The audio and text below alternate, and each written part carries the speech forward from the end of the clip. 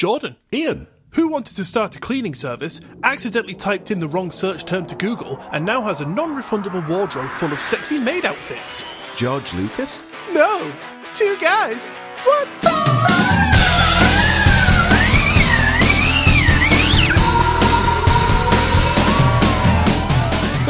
Thank God he sold the franchise to Disney. Hello, and welcome to episode 25 of Two Guys What's Up, the weekly comedy podcast where two guys fight against the powers that keep them separate to bring you truth and knowledge in one completely true, unedited, hilarious fact bomb. No, Ian. Stay away from facts. Have you learnt your lesson this time? I don't think I have, I keep researching more facts, thinking, this one might be good. Yeah, it's like that gambler's fallacy, you just keep chasing it. Yeah. It will be better, the next one will be good. And then we'll record it and we'll think it sounds amazing and then edit it again, it'll just sound shit. You did put effort into it as well, which is even more tragic. That's the thing, I don't really think I did, so that's probably my own fault. Maybe that's why it was so shit. Well, speaking of, actually, Yep. I have had a little bit of feedback from friends regarding episode 22. Oh, yeah? Which, at the time of recording, episode 22 just came out this week. It did. And so one of them says, "Thanks, Ian. I really needed an early night. That one put me right to sleep." Is that my mum? Because she said that to me as well. Did she? Another one. I just came in, actually, just before we sat down to record today. Oh, brilliant. Can't wait to hear this one. Go on. Oh, Ian, that should have come with a warning. I was driving and dozing off. I did say it during that episode that we should probably put a warning that it was going to be shit. You did, actually, you did. But the last one that I just said ends with, "But Jordan, mate, you were on top form as always." Oh, thank you so much. Oh, of course. Loving your facts, mate. Keep them coming. I don't think that's lovely. That was signed off by user ID Jordan's the best _Ian take note. Oh, isn't that nice? How sweet. Don't you think it's lovely to get some constructive feedback? Yeah, and I'm really loving your creativity and your usernames there. I struggled to read that. It's definitely not me. Anyway, how are you this week? What have you been up to? I'm good. I'm all right. I'm still not quite fully there with my Uni pizza oven, but it's work in progress. Are you sure you're not just using that as an excuse to sort of keep having to have pizzas every day? Oh, like I would do that. So, oops, burnt another one. Better keep trying. It's like my wife's going shouting to me, "Jordan, it's fucking 2 a.m. Get inside."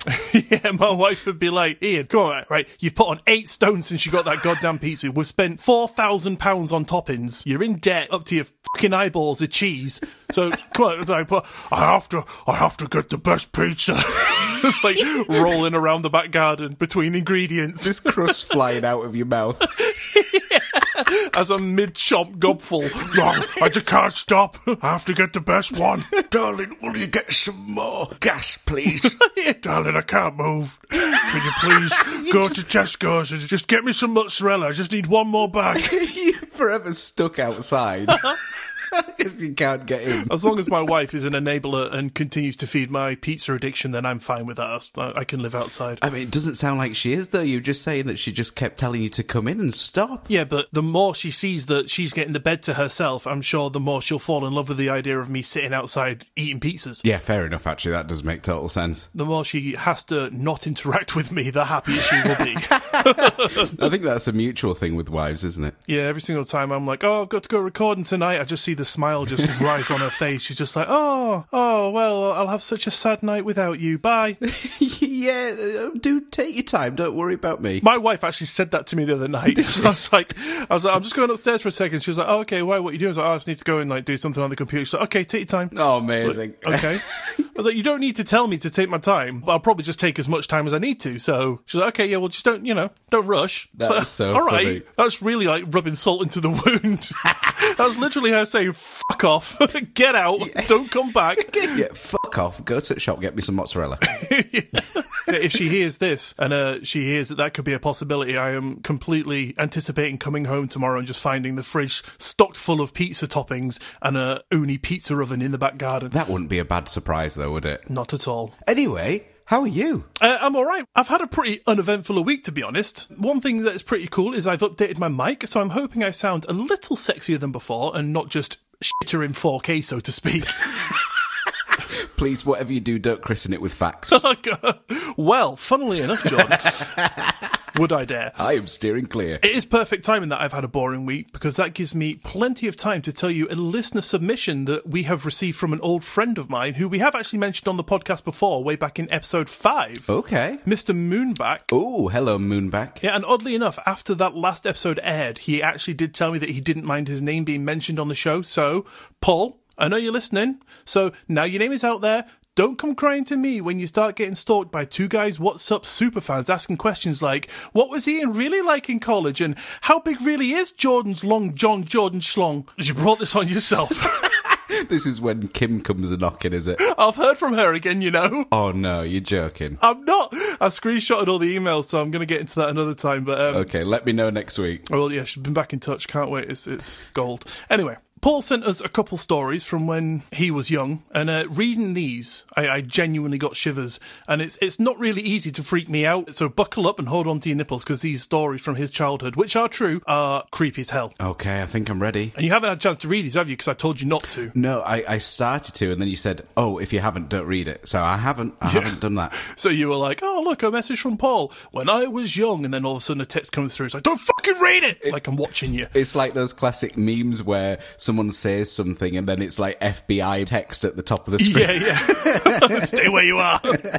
Right, so his stories, he has titled the first one, The Funeral Church. And he says, the stories I'm about to tell you are completely true, and to this day I still have no explanation for. As a boy, I had two close friends. Together we would fill our spare time by exploring the town we lived in and generally get up to a little bit of mischief here and there. When we were 12, we were taking full advantage of the summer holidays. I believe it was a Saturday afternoon, and we had wandered into a graveyard. The same graveyard in which our very own Ian spent his teen years living with his parents. And that is true. It is the graveyard that I grew up in, and he is talking about a church that was literally about 100 yards from my house. Yeah. As we mentioned this in the early episodes, didn't we? Yeah, but it's pretty cool because him telling these stories, it's not just me reading like off a forum somewhere and being like, oh yeah, it's a creepy story. I can literally attest to the facts that they are true. Yes, good point. Yeah, it's real cool. He continues, in the centre of the graveyard is an old, dilapidated funeral church which hasn't been used for well over 50 years, from what his research says. The doors and windows were at the time, and still are, covered with steel sheet metal, which is true. All were covered except one of the small windows that was built off of the main funeral hall. The curious souls that we were at that age, we could not resist climbing through this small window to see what treasures we could find inside.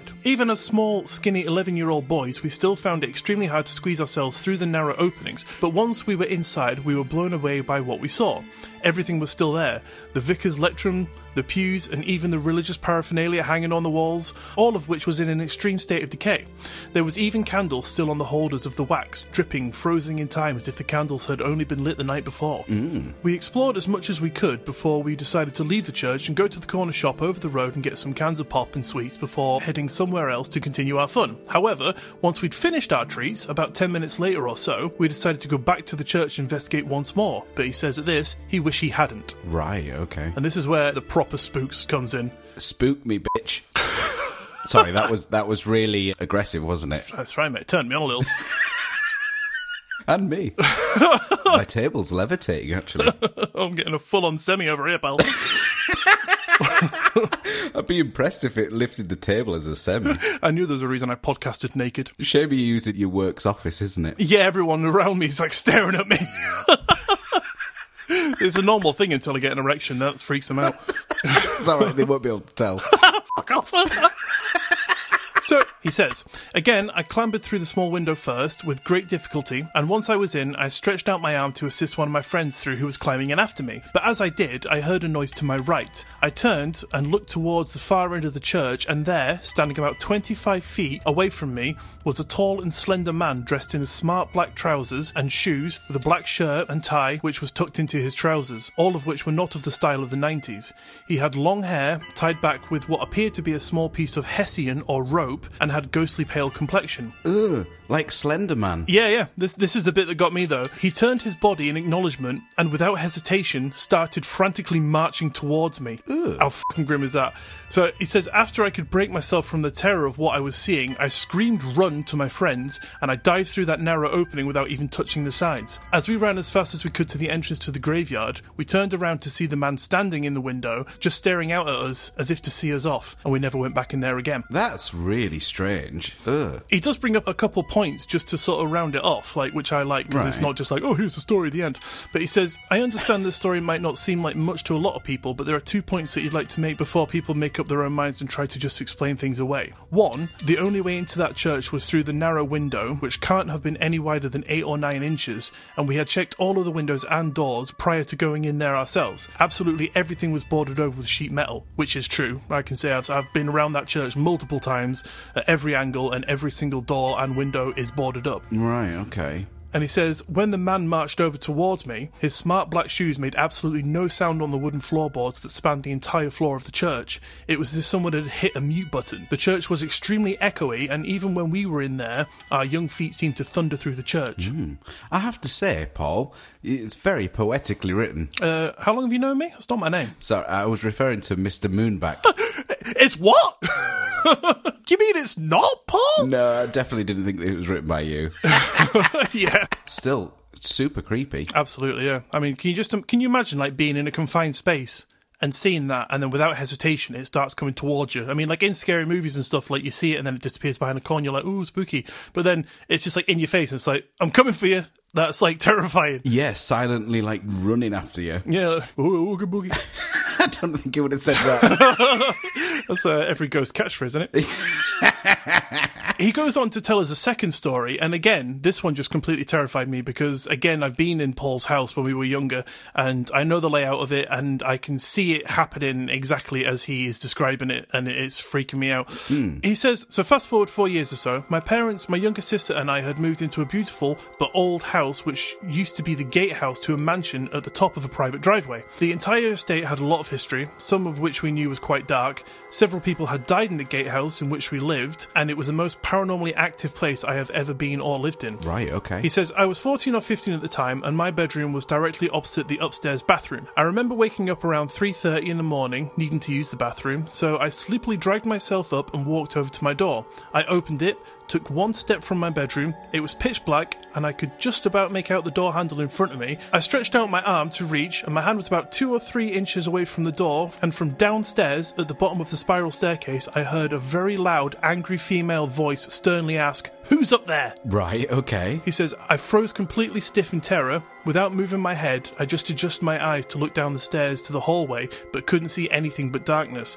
After what felt like an age, probably only a few seconds in reality, I slowly backed into my bedroom, quietly closed the door and waited for the first sign of light and the sounds of birds, and only then did I feel safe to leave my bedroom and go to the bathroom. Poor guy, he must have pissed himself. Yeah, can you imagine dancing around your room trying to be quiet as to not interrupt this spooky lady downstairs? I guess he didn't recognise the voice either. Well, he told me, he called me like a couple of days after, and I was talking to him about these stories, and he said he knows what his mum sounds like, and obviously he could hear her sort of, snoring away in her bedroom, so he knew that she was upstairs. His sister, as I recall, was about 5, maybe younger. Right. So it definitely couldn't have been her. They're very two creepy experiences. And can we say as well, Paul was really interested, wasn't he, in that Pontefract house? Yeah, Paul absolutely made it clear, as well did somebody else, that they want to come along with us if we ever go, so that'll be cool. We'll have to get like 10 extra mics to mic people up, but... Yeah. I'm sorry, I'm losing you again. Don't you start that again, you almost had me. I could just, hear the cogs going in your head, and it just clicks. Paul does just finish off with one final paragraph saying, later on that day, I looked into it with my mum. We found out that in the early 1900s, the wife of one of the groundsmen had found her husband in bed with a maid. She killed them both with a hammer and then hung herself in the woods next to the house. Oh, excellent. I love this light-hearted comedy podcast. Oh, light entertainment for you on a Monday morning. No, but genuinely, thanks, Paul, for sharing that. If anybody else has any creepy, spooky stories of their past, please let us know. Do tell us at twoguyswhatsup@gmail.com. Yeah, send it in. We'll read it out. Maybe, if you're lucky. No, we probably will, because we need the content. Absolutely, yeah. I mean, that's wasted 24 minutes, so smash in. We can just wrap up now, shall we? Yeah. So, what are you actually talking about today, Ian? So today I am going to be going into a real creepy mystery. I was going to be telling you about a conspiracy, but I think I'm going to save that for next week, because when you want to do something, you're not quite sure what you want to do, and then all of a sudden something comes into your head and you're like, that's what I'm doing. Pyramid Facts. Yeah, Pyramid Facts Part 2. Buckle up, people. Get your pies out as we delve into... I can already hear people switching off. Yep. So yeah, I'm going to be going into a creepy mystery that has really intrigued me. It's a lighthouse that is... Sorry, I forgot to write this, so I don't know if you can tell I'm going off the top of my head. Right, 1 minute, right, let me concisely put it into one sentence. Creepy lighthouse mystery. There you go. Amazing. And what are you going to be going into today? Pyramid facts. No. So today I've got a compiled list of 10 strange, everyday things that we all secretly do, but we never really like to admit to. Okay. Have you gone through this list and come up with your estimation of how many of these things I do? I've had to cut so many out because I thought I can't be saying that. Wank in the shower. No, can't say that one. Yeah, I hope you don't have a glass shower screen as well, and then you forget to clean that. I just tell my wife it's shower gel. Oh no. Just keep it there as a, if you ever run out in the bottles, there's a big load of it on here on the glass. So just, give that a little wipe off and then in your hair, you're all good. Beautiful. Okay, without further ado, I will jump into my creepy lighthouse mystery. Please do. So, once upon a time, in the desolate corner of the world, in a lighthouse perched upon the treacherous cliffs of Eileen Moor, part of the flat... What? Already, Jordan, I'm 2 seconds in. What, pal? Just, what a name. Eileen more than anybody else. Oh, well, that is a possibility. It is a lighthouse, so, it's on a windy cliff, so... Yeah, absolutely, yeah. Just so you know, if you interrupt me again, you will have 10 minutes taken off your life. I'm scared. Do you want me to start again? Because I was literally like 3 words in. Yeah, go for it. Once upon a time, in a desolate corner of the world, in a lighthouse perched upon the treacherous cliffs of, Jordan, Eileen Moor, part of the Flannan Islands, a bizarre mystery occurred. Its beacon, normally used to cut through the darkness, guiding sailors to safety amidst the tempestuous sea, had for some reason, on this night, not turned on, and an unsettling darkness fell upon the lighthouse and its keepers. Anything you want to add? Spooky.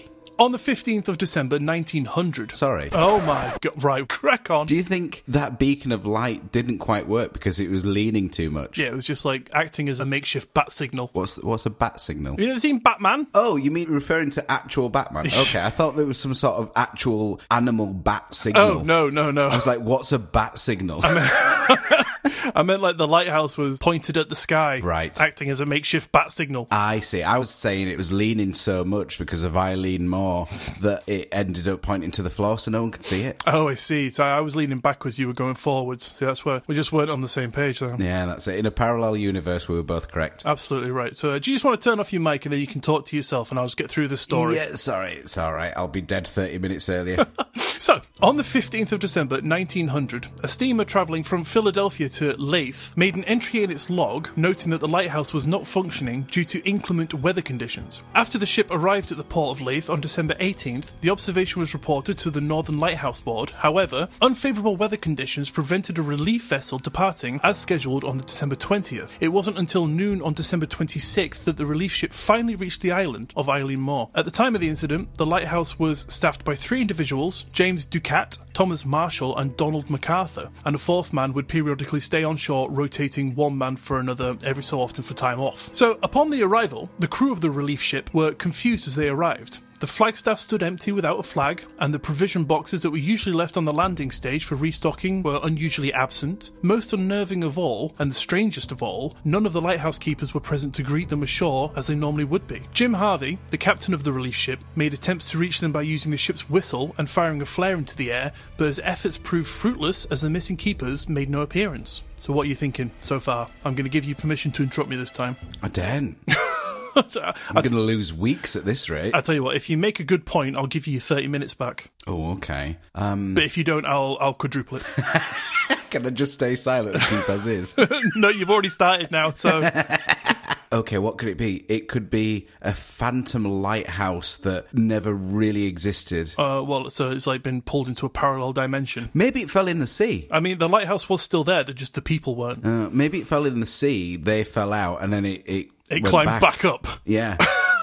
And then it starts leaning. Can you imagine, like, if you're in this boat making a pass and then you see this lighthouse just climbing out from the rocks underneath the water? Well, fucking hell, mate, I went a little bit too far that time. Fell into the water. Yeah, exactly. And it's like checking its pockets for its crew members. Like, oh shit, I think I've left him in sea.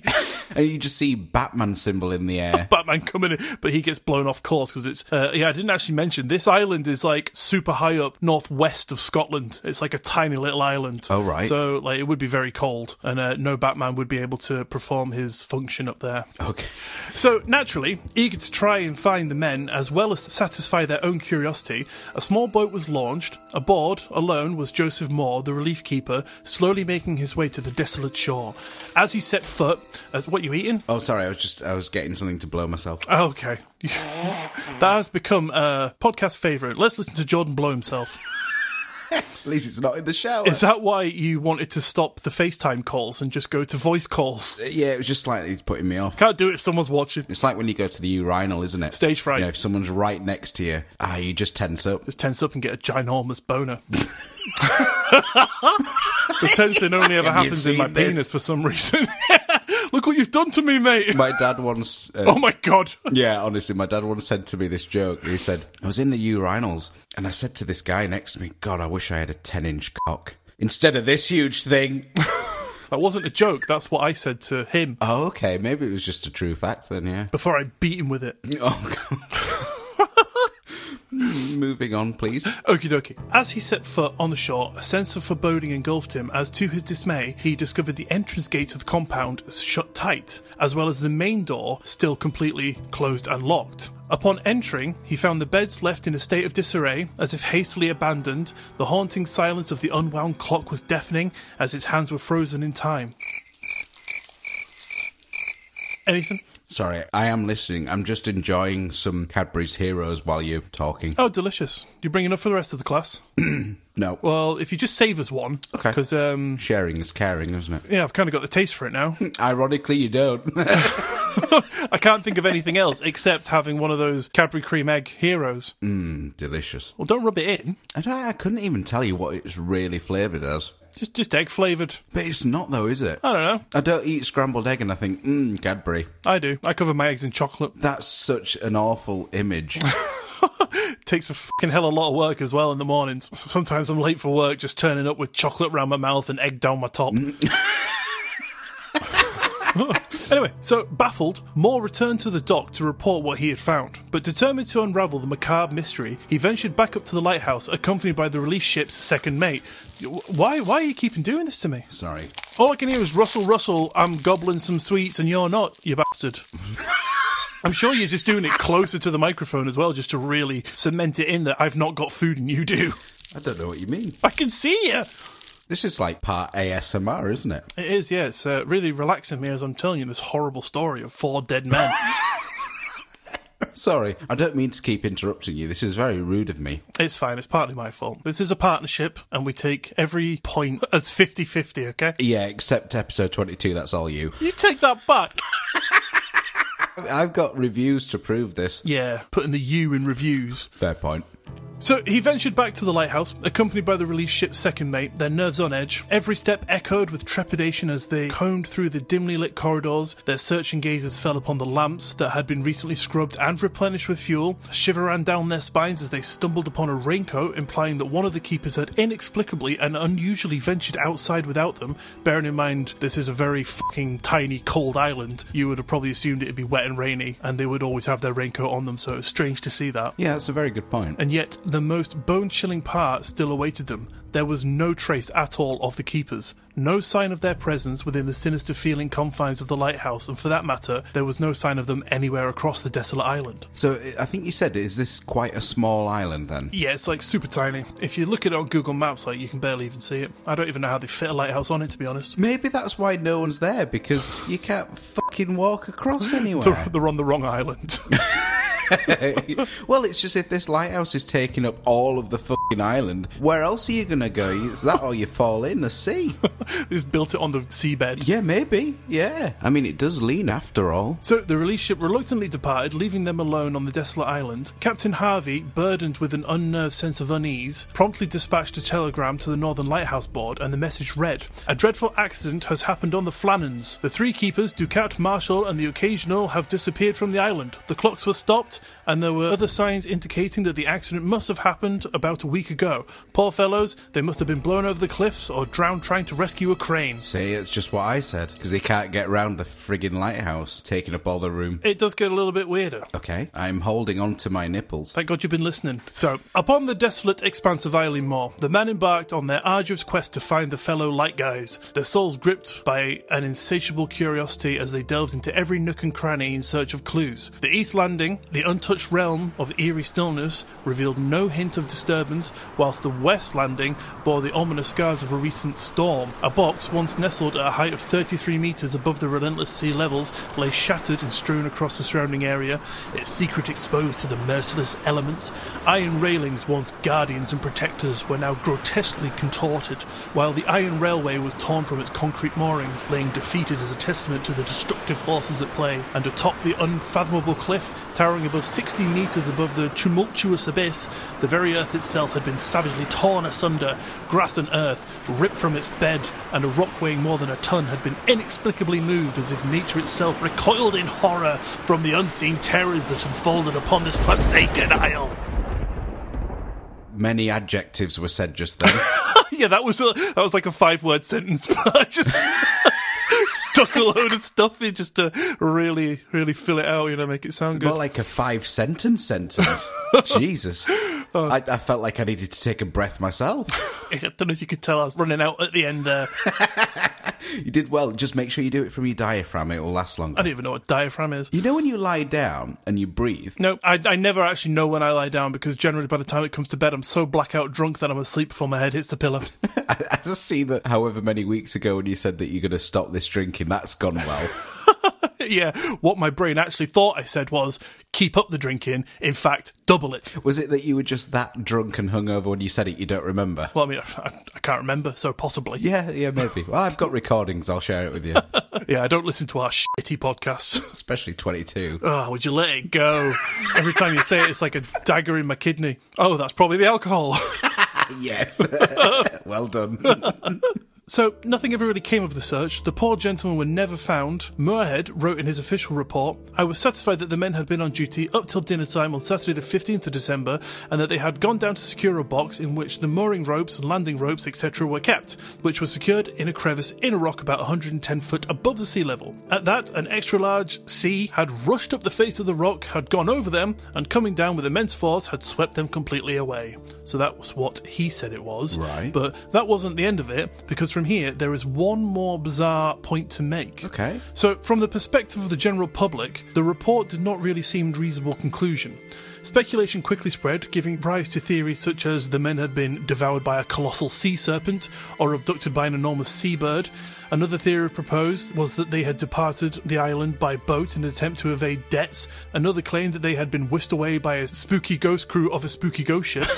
And some even claimed that foreign spies had kidnapped the men. Okay. Could be either, but further skepticism surrounding the official investigation was raised when a logbook surfaced, apparently containing perplexing entries spanning from the 12th to the 15th of December. According to the first entry, Marshall allegedly described an unprecedented and violent storm as to the likes he had never seen before that had struck the island. He went on to mention Ducat's uncharacteristic silence during the storm, as well as the unexpected sight of MacArthur, a usually stoic, burly man with no real public sensitive side to speak of, unusually openly crying in the corner. Subsequent entries told of all three men engaging in prayer while in the middle of the colossal storm, while a third and final entry simply read, "Storm ended, sea calm. God is over all." So now, there is a bit of speculation that these journal entries were added in later to add some spooks into the mix, but even without those, my general thought is that the story is very fucking weird in itself. So like, these men just went missing on this desolate island and were never found. For whatever reason. And the fact that the food was on the table, the beds were unmade, the doors were locked, the guy went out of the lighthouse and didn't take his raincoat with him, like this, they left in a rush, just all kind of seems a bit weird. So yeah, even without those journal entries, still a bit crazy. What do you think? Yeah, that is odd, especially considering there's apparently nowhere else they could really be on this island. Exactly, yeah. I mean, like, it was searched like from top to bottom, and it's not as if they could have just quickly jumped off and done one for a bit. Probably not for a bit. It would be permanent or not at all. Yeah. I'm assuming that nothing has ever come of this. No, still unsolved. How strange. Do you think it was a legit thing, or do you think it's something that people have set up in hopes that it would become this really interesting story that it has? No, I think it is a genuinely true story. Like, these men did go missing, and they don't know why. Obviously, the journal entries, like I said, it's been speculated that they were added in afterwards to add a little bit of creepiness to the story, to make it kind of give it a bit more of a paranormal air to it. But yeah, it was a true story. They did go missing on that island. What do you think happened? Aliens. Of course, yeah. A pyramid landed on the north side. The aliens were like, oh, if you divide my head circumference by the base of this, then you get the pi accurate to 0.5% of the world's rotational pull of your mum. And I was like, you know, they were just like, the guys were just like, I can't deal with this, I'm out of here. And they just blasted off to space. Fucking jumped in the sea. Yeah, fuck this, man. Yeah, they walked up to the aliens like, hey guys, nice to meet you. Oh, welcome to Earth. And then they started spouting all that shit. They were like, fuck this. Peter, come with me. Yeah, I thought I'd have enough of this for fucking episode 22 of that shitty podcast. I thought I was done with all that bollocks. I think that is absolutely plausible. Mystery solved. Yeah, we should add that to the history books as definite proof. They were like, where's your proof? Episode 22. Boom. There you go. Well, God, that'd be enough to send anyone over the edge of a cliff, wouldn't it? Speaking of, we've just had another review big up. Oh, God, brilliant. Your newest factual episode was so interesting. Oh, nice. It was someone who's enjoyed it. That's, yes, positive. Interesting how it was utterly... I can't even say that. I was hoping Ian would enlighten me with his extensive knowledge in a field I know scant about. Very, very nice. Very nice. But alas. But he does end with, Jordan, however, you keep doing what you do. Oh, thank you so much. Oh, very nice of them. Thank you very much to the guy with a great taste in podcasts. Yeah, thank you for your comments. Yeah, guy with a great taste in podcasts. Thanks for you fuck off. Yeah? How about that for a fact? Stick that up your ball sack. That's not how you treat listeners, Ian. Yeah, well, this listener can suck my toes, right? Because I tried, okay? I tried my hardest. I tried to give some interesting facts. It's not my fault that maths is too hard for me. I mean, you were very trying, it's true. You're trying my patience, all these bloody... Oh, hang on a second. I've just had a review pop up on my phone. How interesting. This review has come in from Ian Lover, 48. I haven't seen that one. Yeah, well, it's just, they just emailed it to me. They said, thank you very much for the podcast, Jordan. I'll be changing my name thusly to Jordan Lover 48 because those facts that Ian gave were absolutely and utterly shit. Okay, I believe it then. Yeah, of course you do. Yeah, I thought you might. It's just a celebratory sweet 1 second. Oh, they've just re-updated with their new username, Jordan Lover 48. They've added, P.S. Ian, I hope your balls fall off one day. Suck my nuts, you bastard. Yeah. Very kind. I didn't know your parents knew how to change username. The funny thing is, I showed them how to do it. Oh, and they used it against you. Yeah, oh, they told me they were going to change it to Ian's the best podcaster in the world or something. But anyway, I want to hear some of these things. I want to know if I do any of these things. Because what was your headline? 10 things that everyone does that no one wants to admit? Yeah, basically, yeah. 10 bizarre everyday occurrences we all secretly do but would never really like to admit to. So I know I've done all of these at some point or other, and I am kind of keen to know if you have too, Ian. So we'll find out. Starting off, number 1, holding your breath when you walk past strangers so you don't breathe in their exhaled air. I genuinely thought that was just me because I have horrible OCD, so I just thought that was me. That's nice to know that it's everyone else as well. Yeah, I've always done this, and it's like you walk past someone, then for me, I continue to hold my breath for a good 5 seconds or so after they've even passed. Oh, it's nice to know people are crazier than I am, then. Oh, well, I wouldn't go that far, but exactly. So it's like your pace quickens as you get further away from them. You silently gasp as you take in that fresh, unexpelled air. It's delicious. Delightful. So nice to know that you do that too. Yeah. Number 2, keeping your eyes firmly closed when you go to the toilet in the middle of the night as to not lose any sleepiness and kickstart your circadian rhythm. Very clever. My sleep habit is all fucked up, so I don't ever do that, really. I get to bed about 3 a.m, sleep till 7. Oh, God, okay. I would probably die. Yeah, I think I'm pretty much there.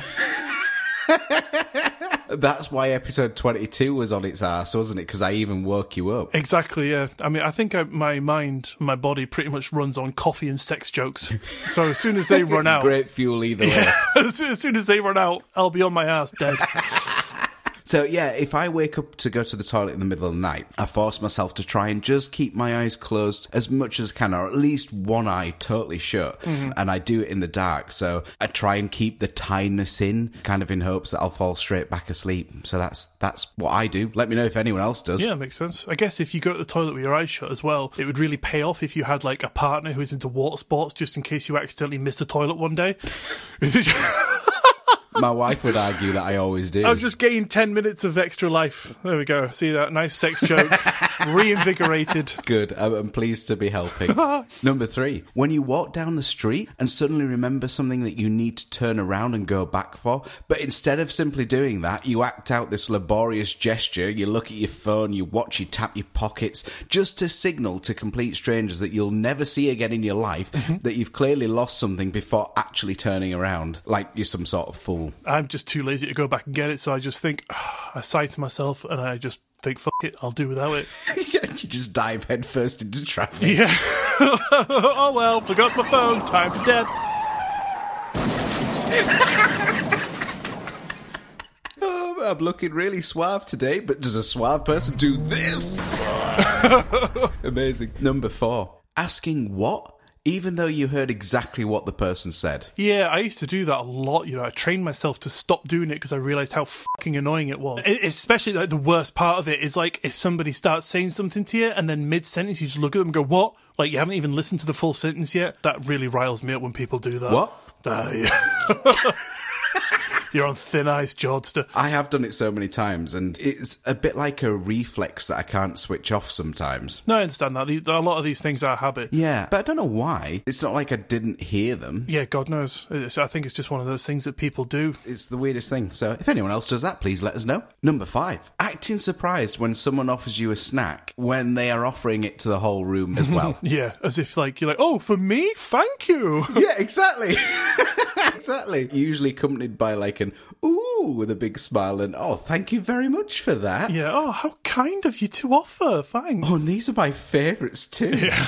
So polite. Number 6. When you turn the volume down in the car so you can help yourself see better and find an available parking space. See, I think about this quite a lot when I'm driving for some reason, right? And I remember hearing the reason that you do that. Right. I remember when I used to go driving around with my bandmates and we'd be getting to the venue or whatever and I'd turn the music down as I'm searching for somewhere to park and I'd always get, oh, yeah, because you turn the music down, it helps you see, doesn't it, fucking idiot? But what it is if you turn the music down, it's then not distracting your brain so you can actually concentrate on what you're doing. Yeah, that does make sense. You're not just absent-mindedly driving, you're now actually like seeking out a place to park and you're looking at your surroundings and stuff. So you turn the music off so you can actually physically concentrate on the act rather than crash and kill everyone. Yeah, that's a very good way to live, I would say. Yeah, best way probably, just not being dead. Pretty cool. Sorry, 1 second. Another review just popped up. Oh. It says, I love you guys. Oh, thank you so much. But Ian... What does it say? But Ian, please tell people in the future not to operate heavy machinery while listening to Pyramid. Thanks. Thanks muchly.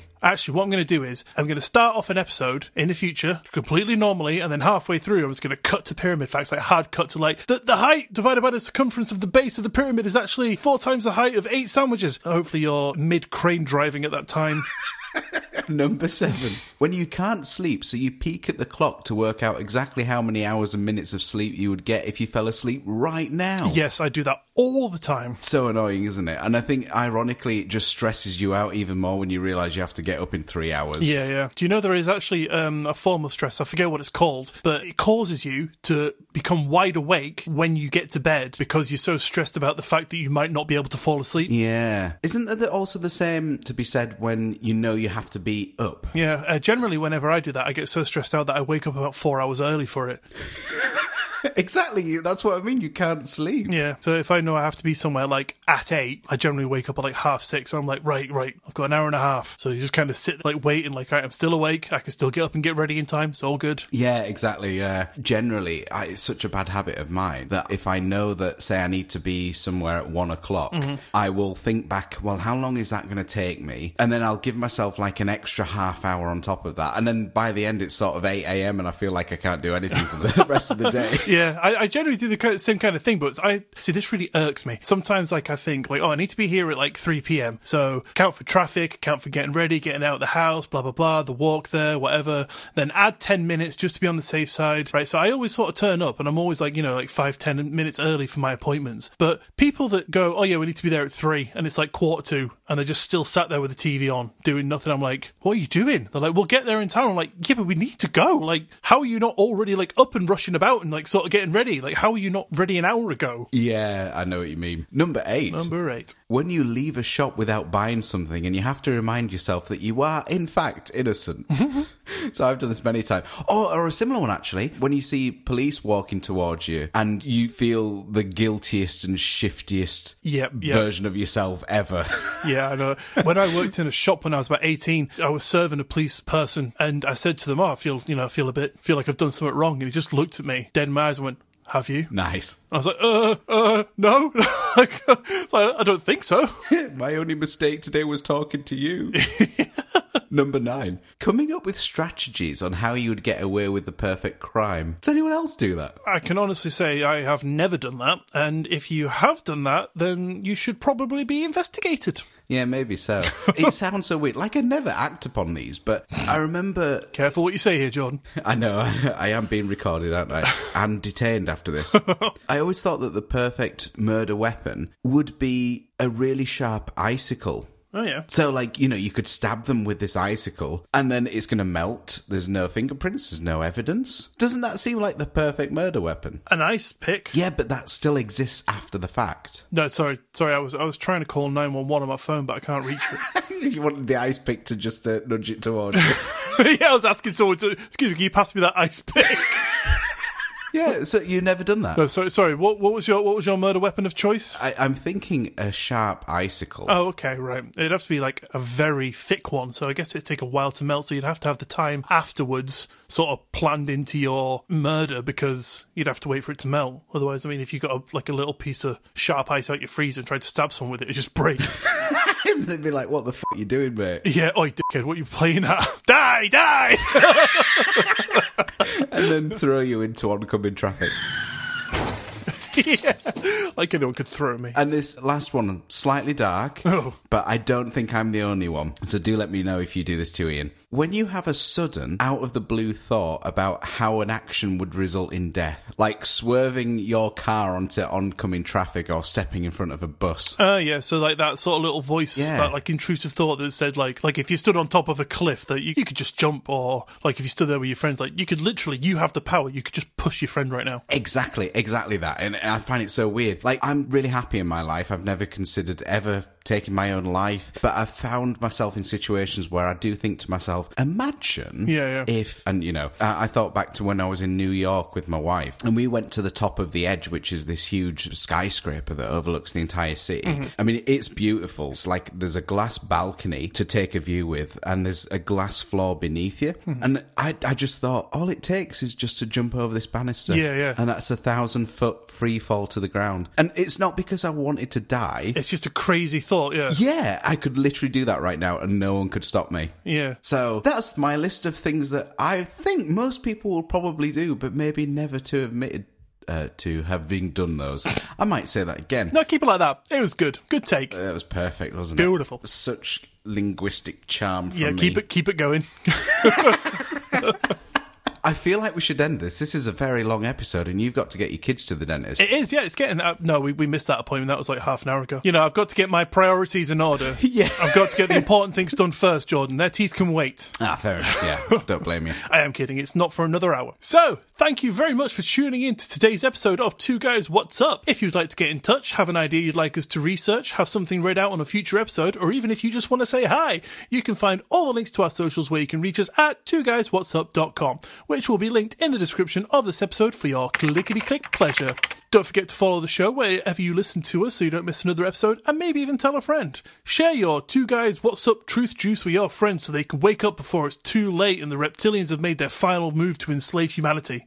Little taste of what's coming up next week. Nice. If you're enjoying the show and you're feeling kind, a 5-star rating and review in the Apple Podcast app would go a long way to help us out, and we would be eternally grateful. Oh wait, Ian, sorry. What? Sorry to interrupt. I've got another one. They just keep flooding in. Oh, for God's sake. It says, Not your best, to be honest, Ian, but most definitely will never be your worst. Okay. Jordan, as always, perfect, mate. Oh, thank you kindly. User Sir_always_right2011. Yeah, thank you for that. That's very kind. I'm sure in the time between this episode today being recorded and coming out, we will have gotten a few 100,000 more complaints. But can I just put it out there that, look, like, please, I tried, okay? I admit it was horrible. I'm never going to do it again. So please just zip it, because if you go back a few episodes, you will hear me talk about how delicate I am. And I am literally just a head with a little bit of spine hanging out the bottom at the moment, because I'm just crumbling under these horrible, horrible words. It's all right. It could be worse. Oh, could it now? I mean, not much, but... You just haven't read out the bulk of the emails yet. Tip of the iceberg, pal. Okay, well, let me get through this so I can go and cry myself to sleep. Of course. Sorry to interrupt. And don't forget, we now have a Patreon, where at the moment, for just £3, you can grab yourself our first piece of Two Guys What's Up merchandise, which will obviously be worth a fortune in the future, so make sure you grab yourself one while they're still fresh off the press.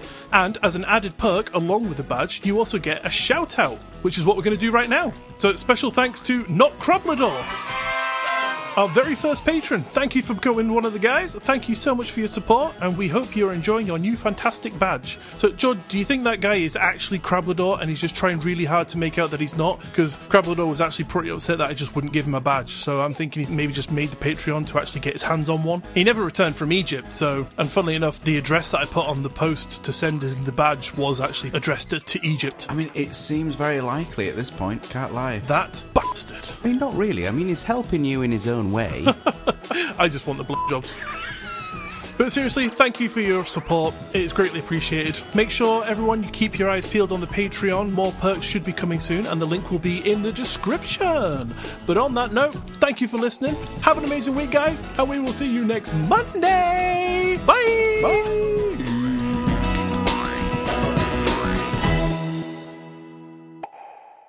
Oh, it's gonna stand up and rest me poor balls a sec.